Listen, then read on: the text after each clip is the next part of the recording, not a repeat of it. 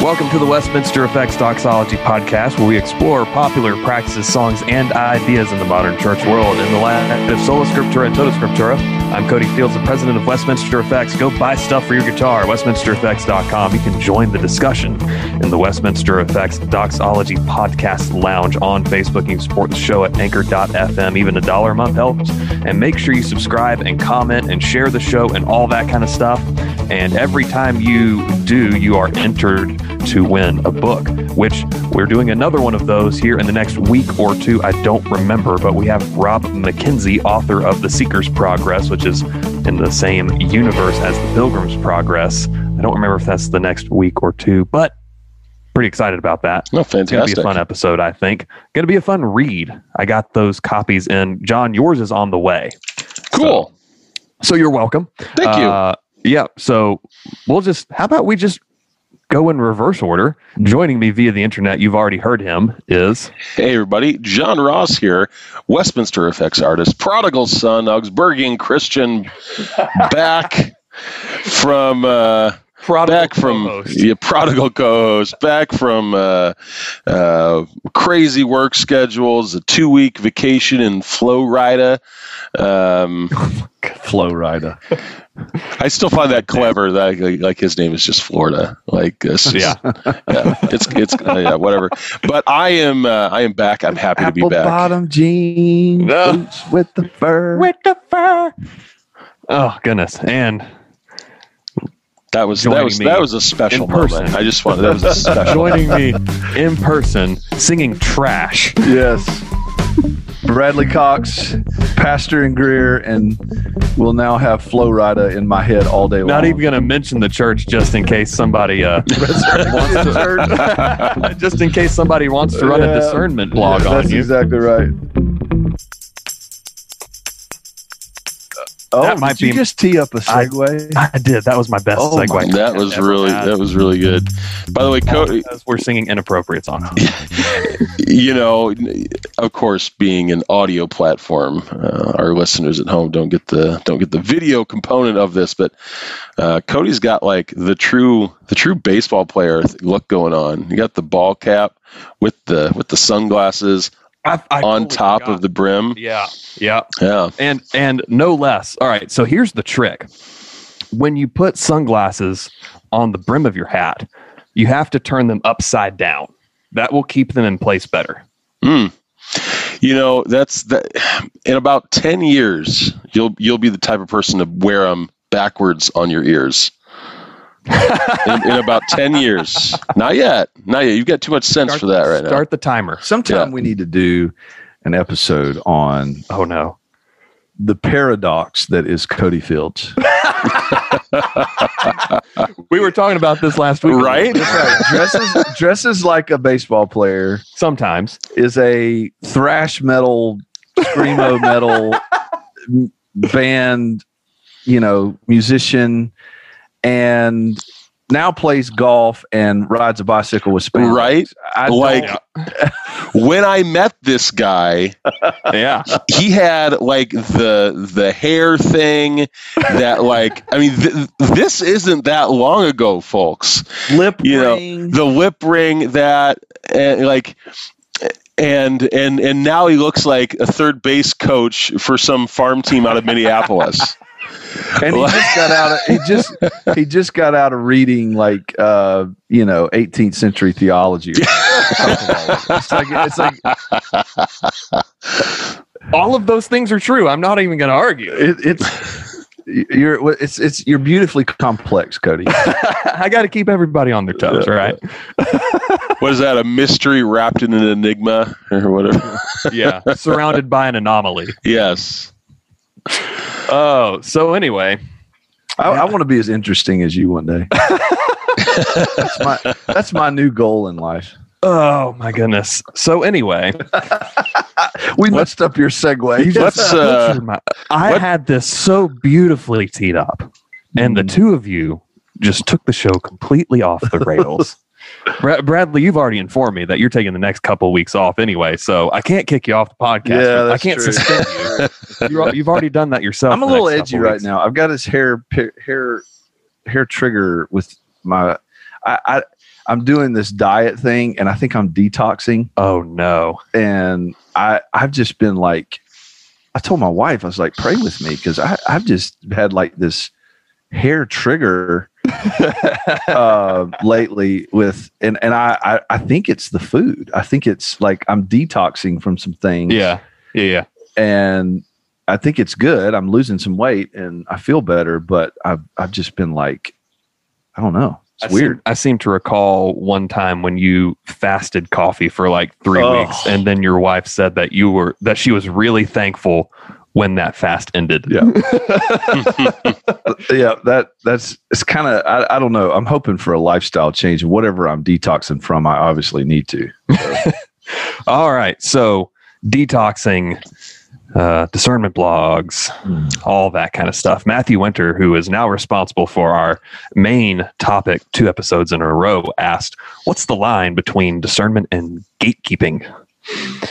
Which I think is a fantastic question that needs to be asked, because you often have any and all discernment blogging or YouTube or whatever basically being thrown into the category of gatekeeping. You do have, I'll call them out, guys like JD Hall of Pulpit and Pen. I think he's ended that site and moved on to something else. But basically, Pulpit and Pen is a slander rag for all intents and purposes. But you have other guys, and whether he goes too far sometimes or not, guys like Chris Roseborough, who plays guys in context and then compares them to Scripture. Sometimes he gets it wrong. Most of the time, he's pretty dead on.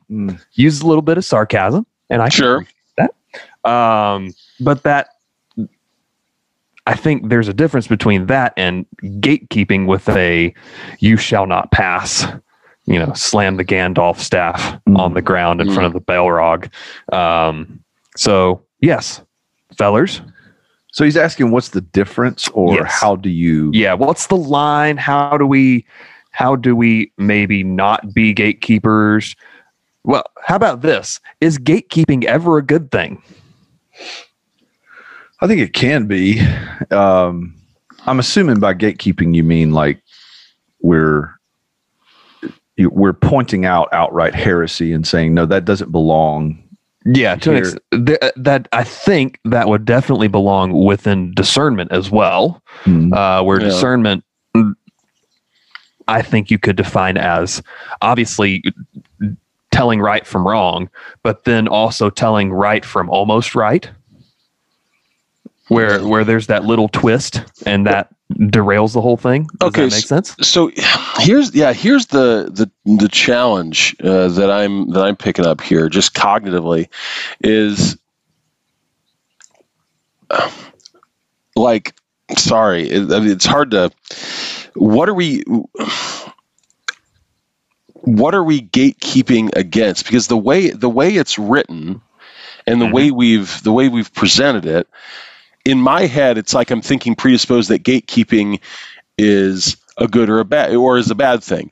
And okay, I have no frame of reference for this. Maybe I'm not using that, not used to that vocabulary, right? But when I think of the role of pastor, of deacons, of elders, even brothers and sisters in Christ, thinking of that shepherd staff, right, guarding from the wolves, and so I'm having a hard time wrapping my head around what this gatekeeping we're talking about is. Discernment, I get. What's the gate? Yeah. Well, Jesus said he's the door. Yeah, but I mean, are we talking about the gate of theology, the gate of philosophy, the gate of? I think from the context of this being in the podcast group, this is probably more along the lines of theological. So I think you could probably expand that to things like, what songs we play in church, what books we're willing to read for small group studies. If you tell somebody, hey, this guy may or may not be sound and may or may not be worth listening to, that you're listening to on your own time and stuff like that. I think that's probably where it's coming from. But to go a level deeper with gatekeeping, if the question assumes that gatekeeping in general is a bad thing, I have to ask how much that's been influenced by our culture that sees practically all authority, and particularly religious authority, as a net negative. Well, maybe I don't fully understand where he's coming from, because if I just listen to the question and I think about my life, there's some level of discernment that has to take place. Is what gates am I over? What gates am I responsible for? I'm responsible for the gate of my house. And stop me if I'm off on what's going on. No, I think you're on track. I am a gatekeeper in my home, and I have to discern what I'm letting in that gate, right, and what I'm not. And then I'm a gatekeeper over this church, and I have to discern what I let in and what I don't. I'm a gatekeeper over my own life and my own mind. And I have to discern what I let in and what I don't. Let me give you an example. This morning, Mary and I are reading Hebrews 10. And verse 14 says that, let me just read it so I don't misquote it. You can edit the. Yeah, no, it's all right. I do think you're on the right track as you're looking up that reference there. When we get when we move on a little bit, my guess is that gatekeeping in the context of the question is the more negative form of it. Yeah. Like Cody, I'm starting to get this now. Like where you say "do not pass," it's like no matter what, if there's something even a little fishy, you're not in. Like that's kind of what people mean a lot of times by gatekeeping. Okay, that's what I'm thinking now. But the way that Bradley is explaining is the way I think we should probably think about it. Yes. In that we have a vocation, Lutheran, as a gatekeeper, and discernment is a spiritual gift used to fulfill that vocation. So continue with your thought, and then I want to piggyback off that. Well, so I've made it known that I grew up in a Pentecostal denomination that has significant theological flaws. Right. And one of those, the teaching that I grew up under was three definite works of grace: salvation, sanctification, and baptism in the Holy Spirit with the evidence of speaking in other tongues.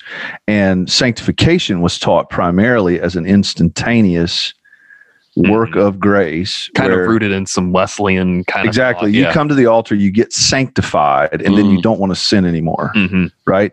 But your salvation in this particular denomination was always in question.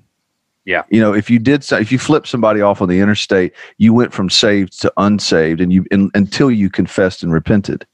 Mary and I are reading Hebrews 10 this morning. Verse 14, I'm not going to give you the whole context, but just listen to these words. For by a single offering, he, talking about Jesus, our high priest, has perfected for all time those who are being sanctified. Yeah. So perfected saints being sanctified, realizing that perfection in time that is already theirs because of the righteousness of Christ, which is the exact opposite almost of what I was taught. That my salvation, I'm not really perfected.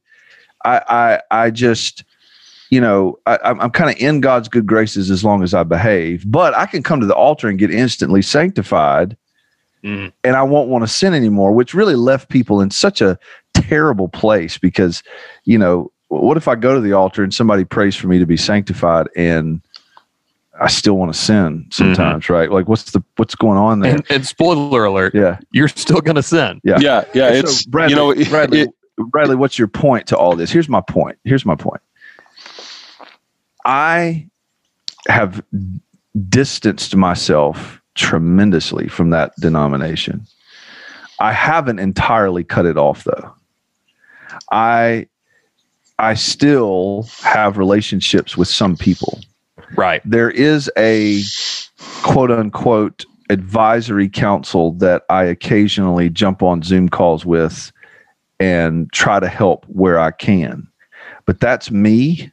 That's something that I allowed into my gate, that, because I'm having conversations with people who still believe some of the things that I think are very wrong, right, and very harmful theology.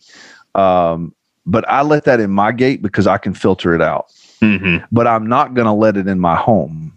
Or your church. Or my church. That's exactly where I was going. Yep. I'm not going to let those people or that denomination influence my home or my church. The minute they ask to come and have influence in either one of those places, the answer is going to be no, you shall not pass. Yeah. If you want me, because that's where I see different areas of responsibility, different gates that I'm responsible for, and discernment is required at each gate. Mm-hmm.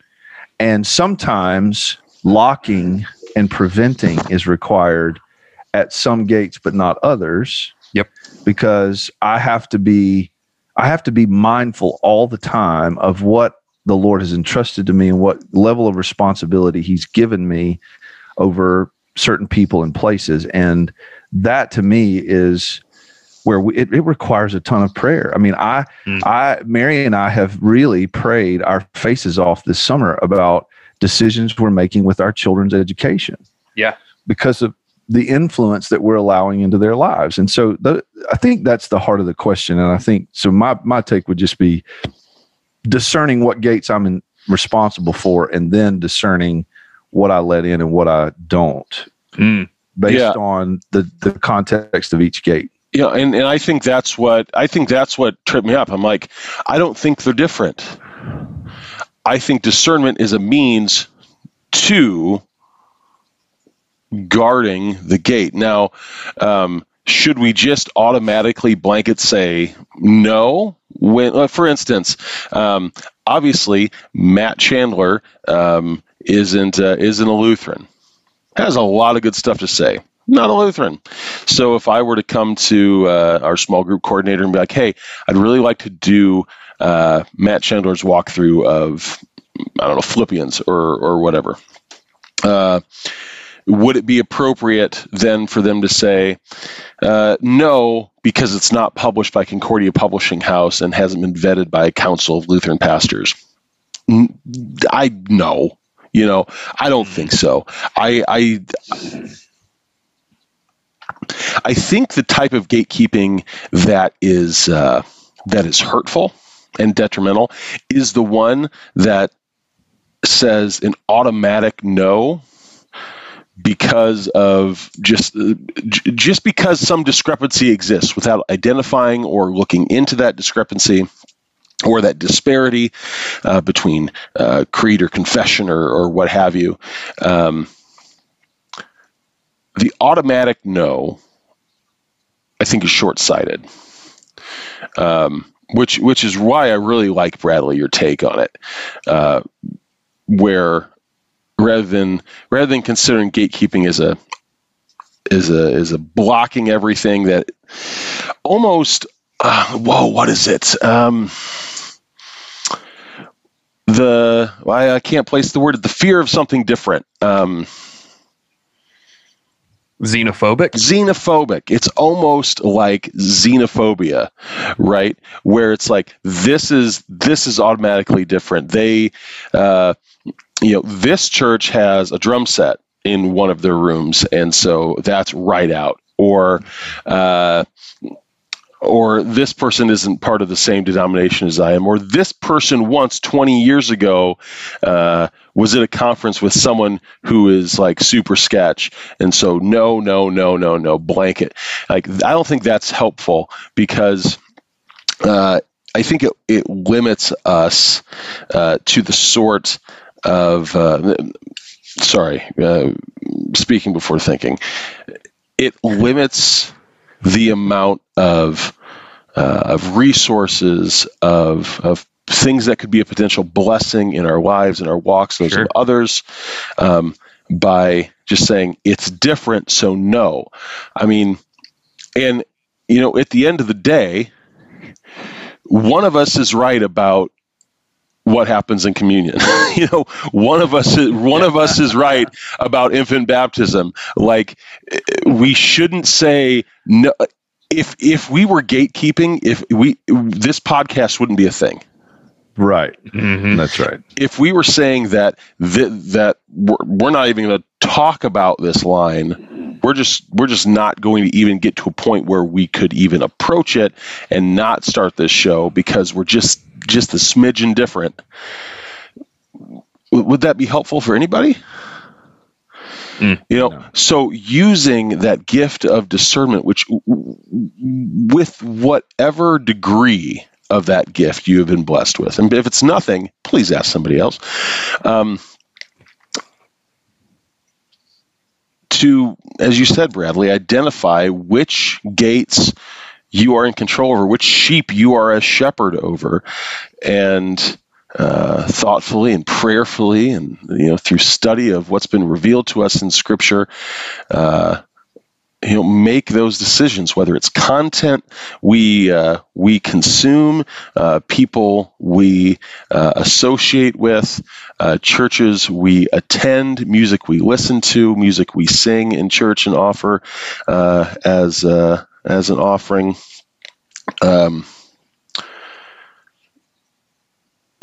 We really. Yeah, sorry, I don't have I don't have my signature big flourish at the end. I was stream of consciousness that whole thing, but I think I finally get what he's asking, and I think it's very much a take his question and be like, that's the wrong way to think about it. Yeah. The right way to think about it is this. And it kind of reminds me of your sermon a couple of weeks ago.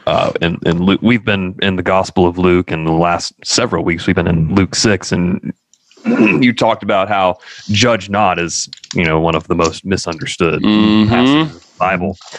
No, it's saying don't hypocritically judge. Yes. Right. And then you get down to verse 43, for no good tree bears bad fruit, nor again does a bad tree bear good fruit. Well, how do you know what kind of fruit it is? You have to judge. You have to judge whether the fruit is good or bad. Right. And so Jesus is not saying don't discern, don't keep any gates. I mean, Jesus even talks about entering through the narrow gate. Yeah. Right? Yeah. Like if we just spin all of this out in the grand story of Scripture, there is gatekeeping, there is discernment, there is judgment, and those can all be really, really beneficial, or it can be detrimental. It can be abused just like anything. And to quote old Lutheran John's boy Marty, well, we abuse women. We're not going to ban women. Right? Is that pretty much what he said, John? Yeah. I mean, it was obviously in German and probably had a little bit more panache, but right.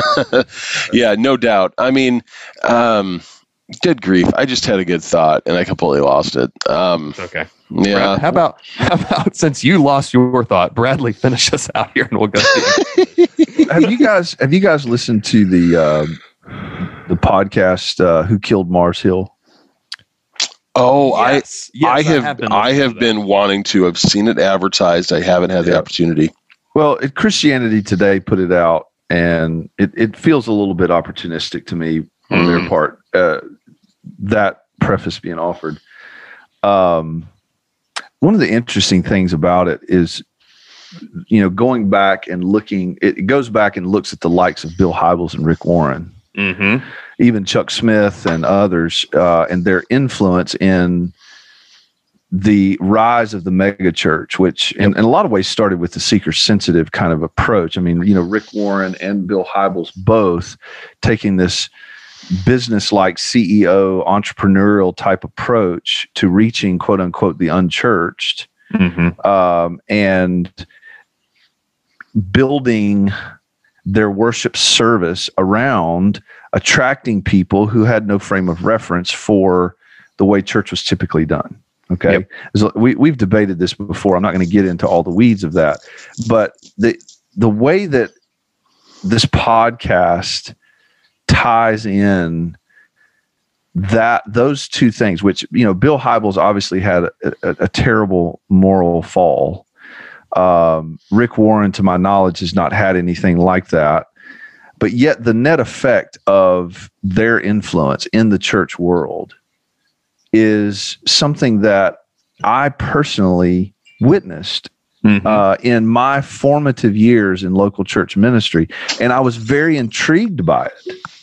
Yeah. Because, I forget the stat, but it's like, in the late 1970s or early 80s, there were like 180 mega churches, and now there's like close to, I forget, several thousand mega churches across the United States. And when that move was beginning to happen as a young minister and pastor, I was so intrigued by this notion of leading a church and having, quote unquote, a vision.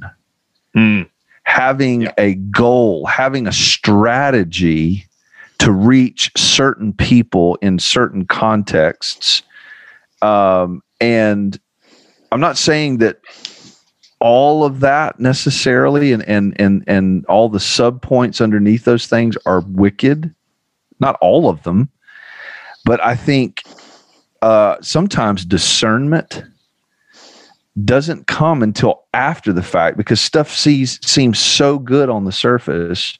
And, like in my formative years, I just didn't realize that, there's a lot about that is shaping my mindset about ministry in a negative way, in a way that's not helpful. And I think I've had to unlearn. Like, this is one of the thoughts I've had listening to this podcast, is all the things that I've had to unlearn that were so big and bold and loud and prevalent in my most formative years of ministry.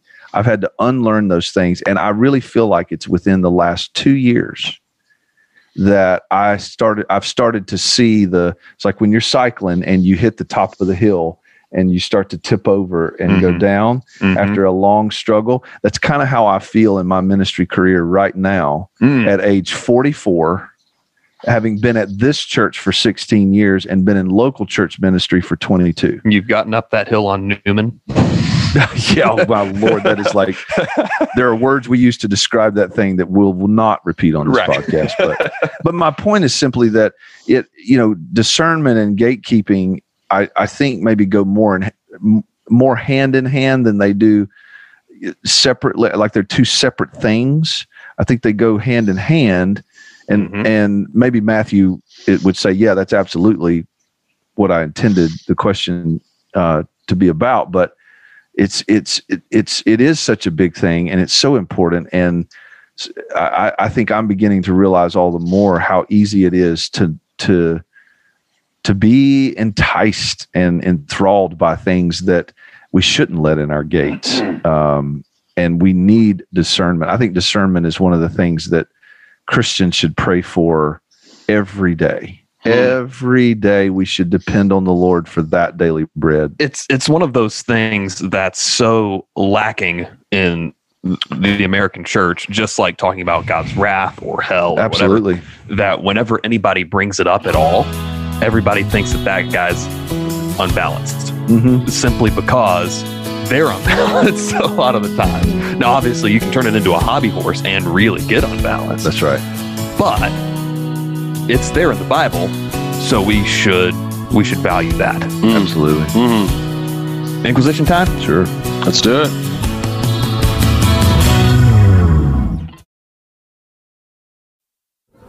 And we come to the Inquisition, where you directly contribute to the show via a weekly post in the Westminster Effects Doxology Podcast Lounge. And as is tradition, we start with Brian Morris. We'll get the goofy question out of the way first. He asks a question for what he dubs the Westminster Effects Cooking Podcast.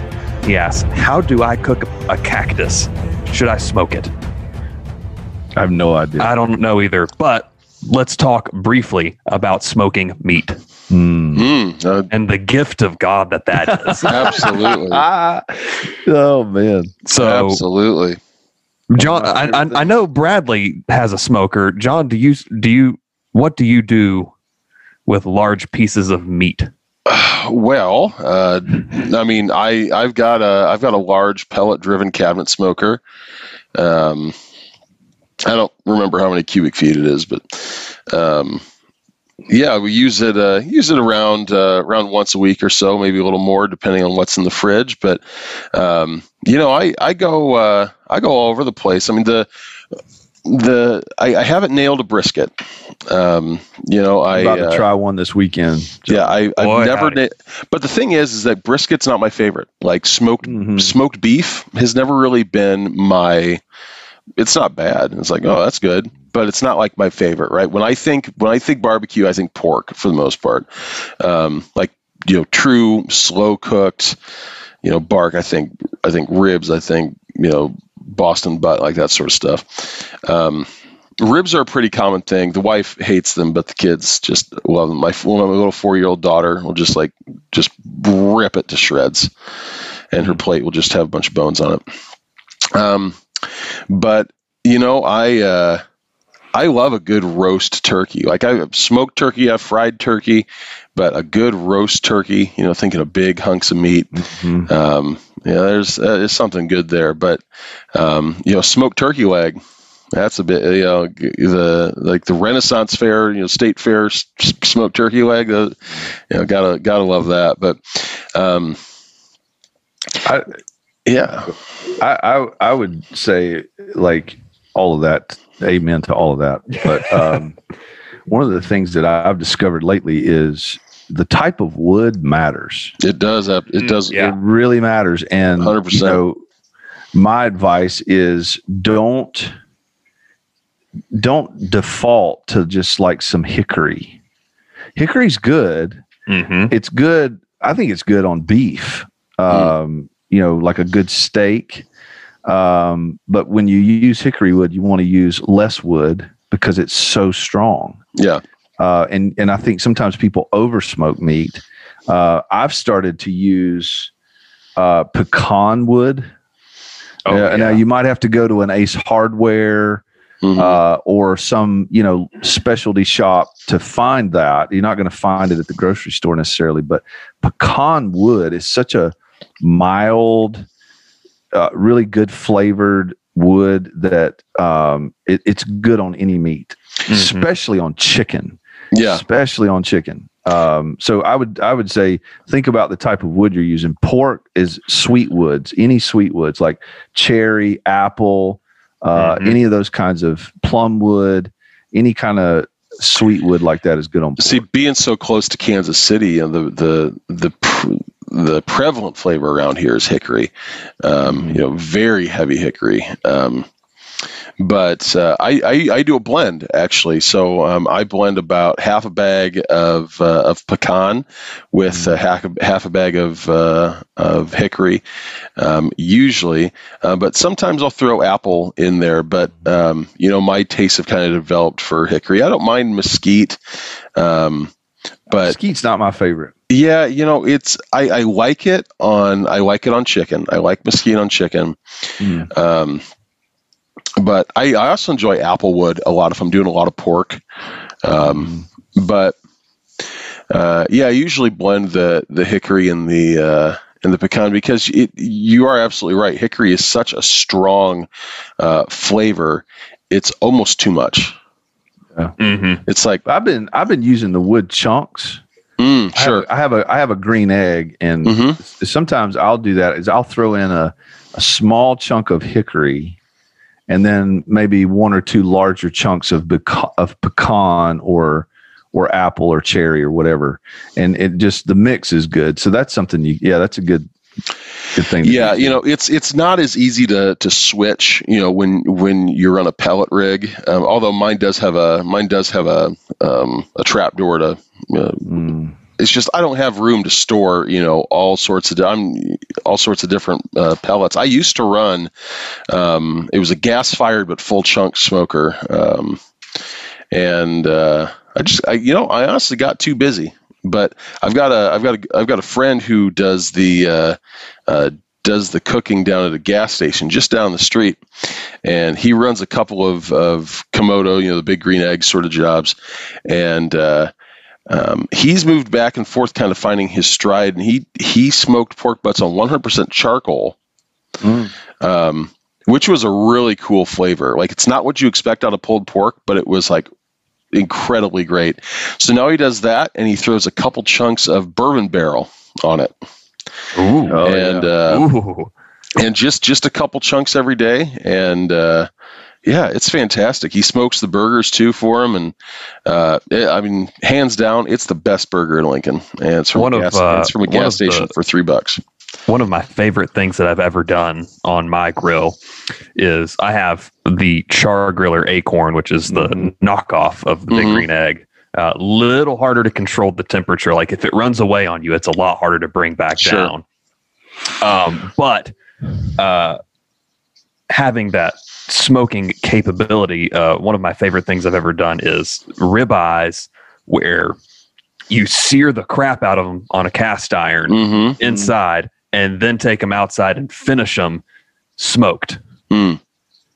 Oh my goodness. Oh yeah. And then when you bring them in to rest, you just plop some butter on it, let that melt, sit for 5 minutes or whatever. Yep. Oh my goodness. So next time you do it, salt, pepper, garlic powder. That's all you need on a steak. Take a head of garlic, chop the just the bottom off where the root end is.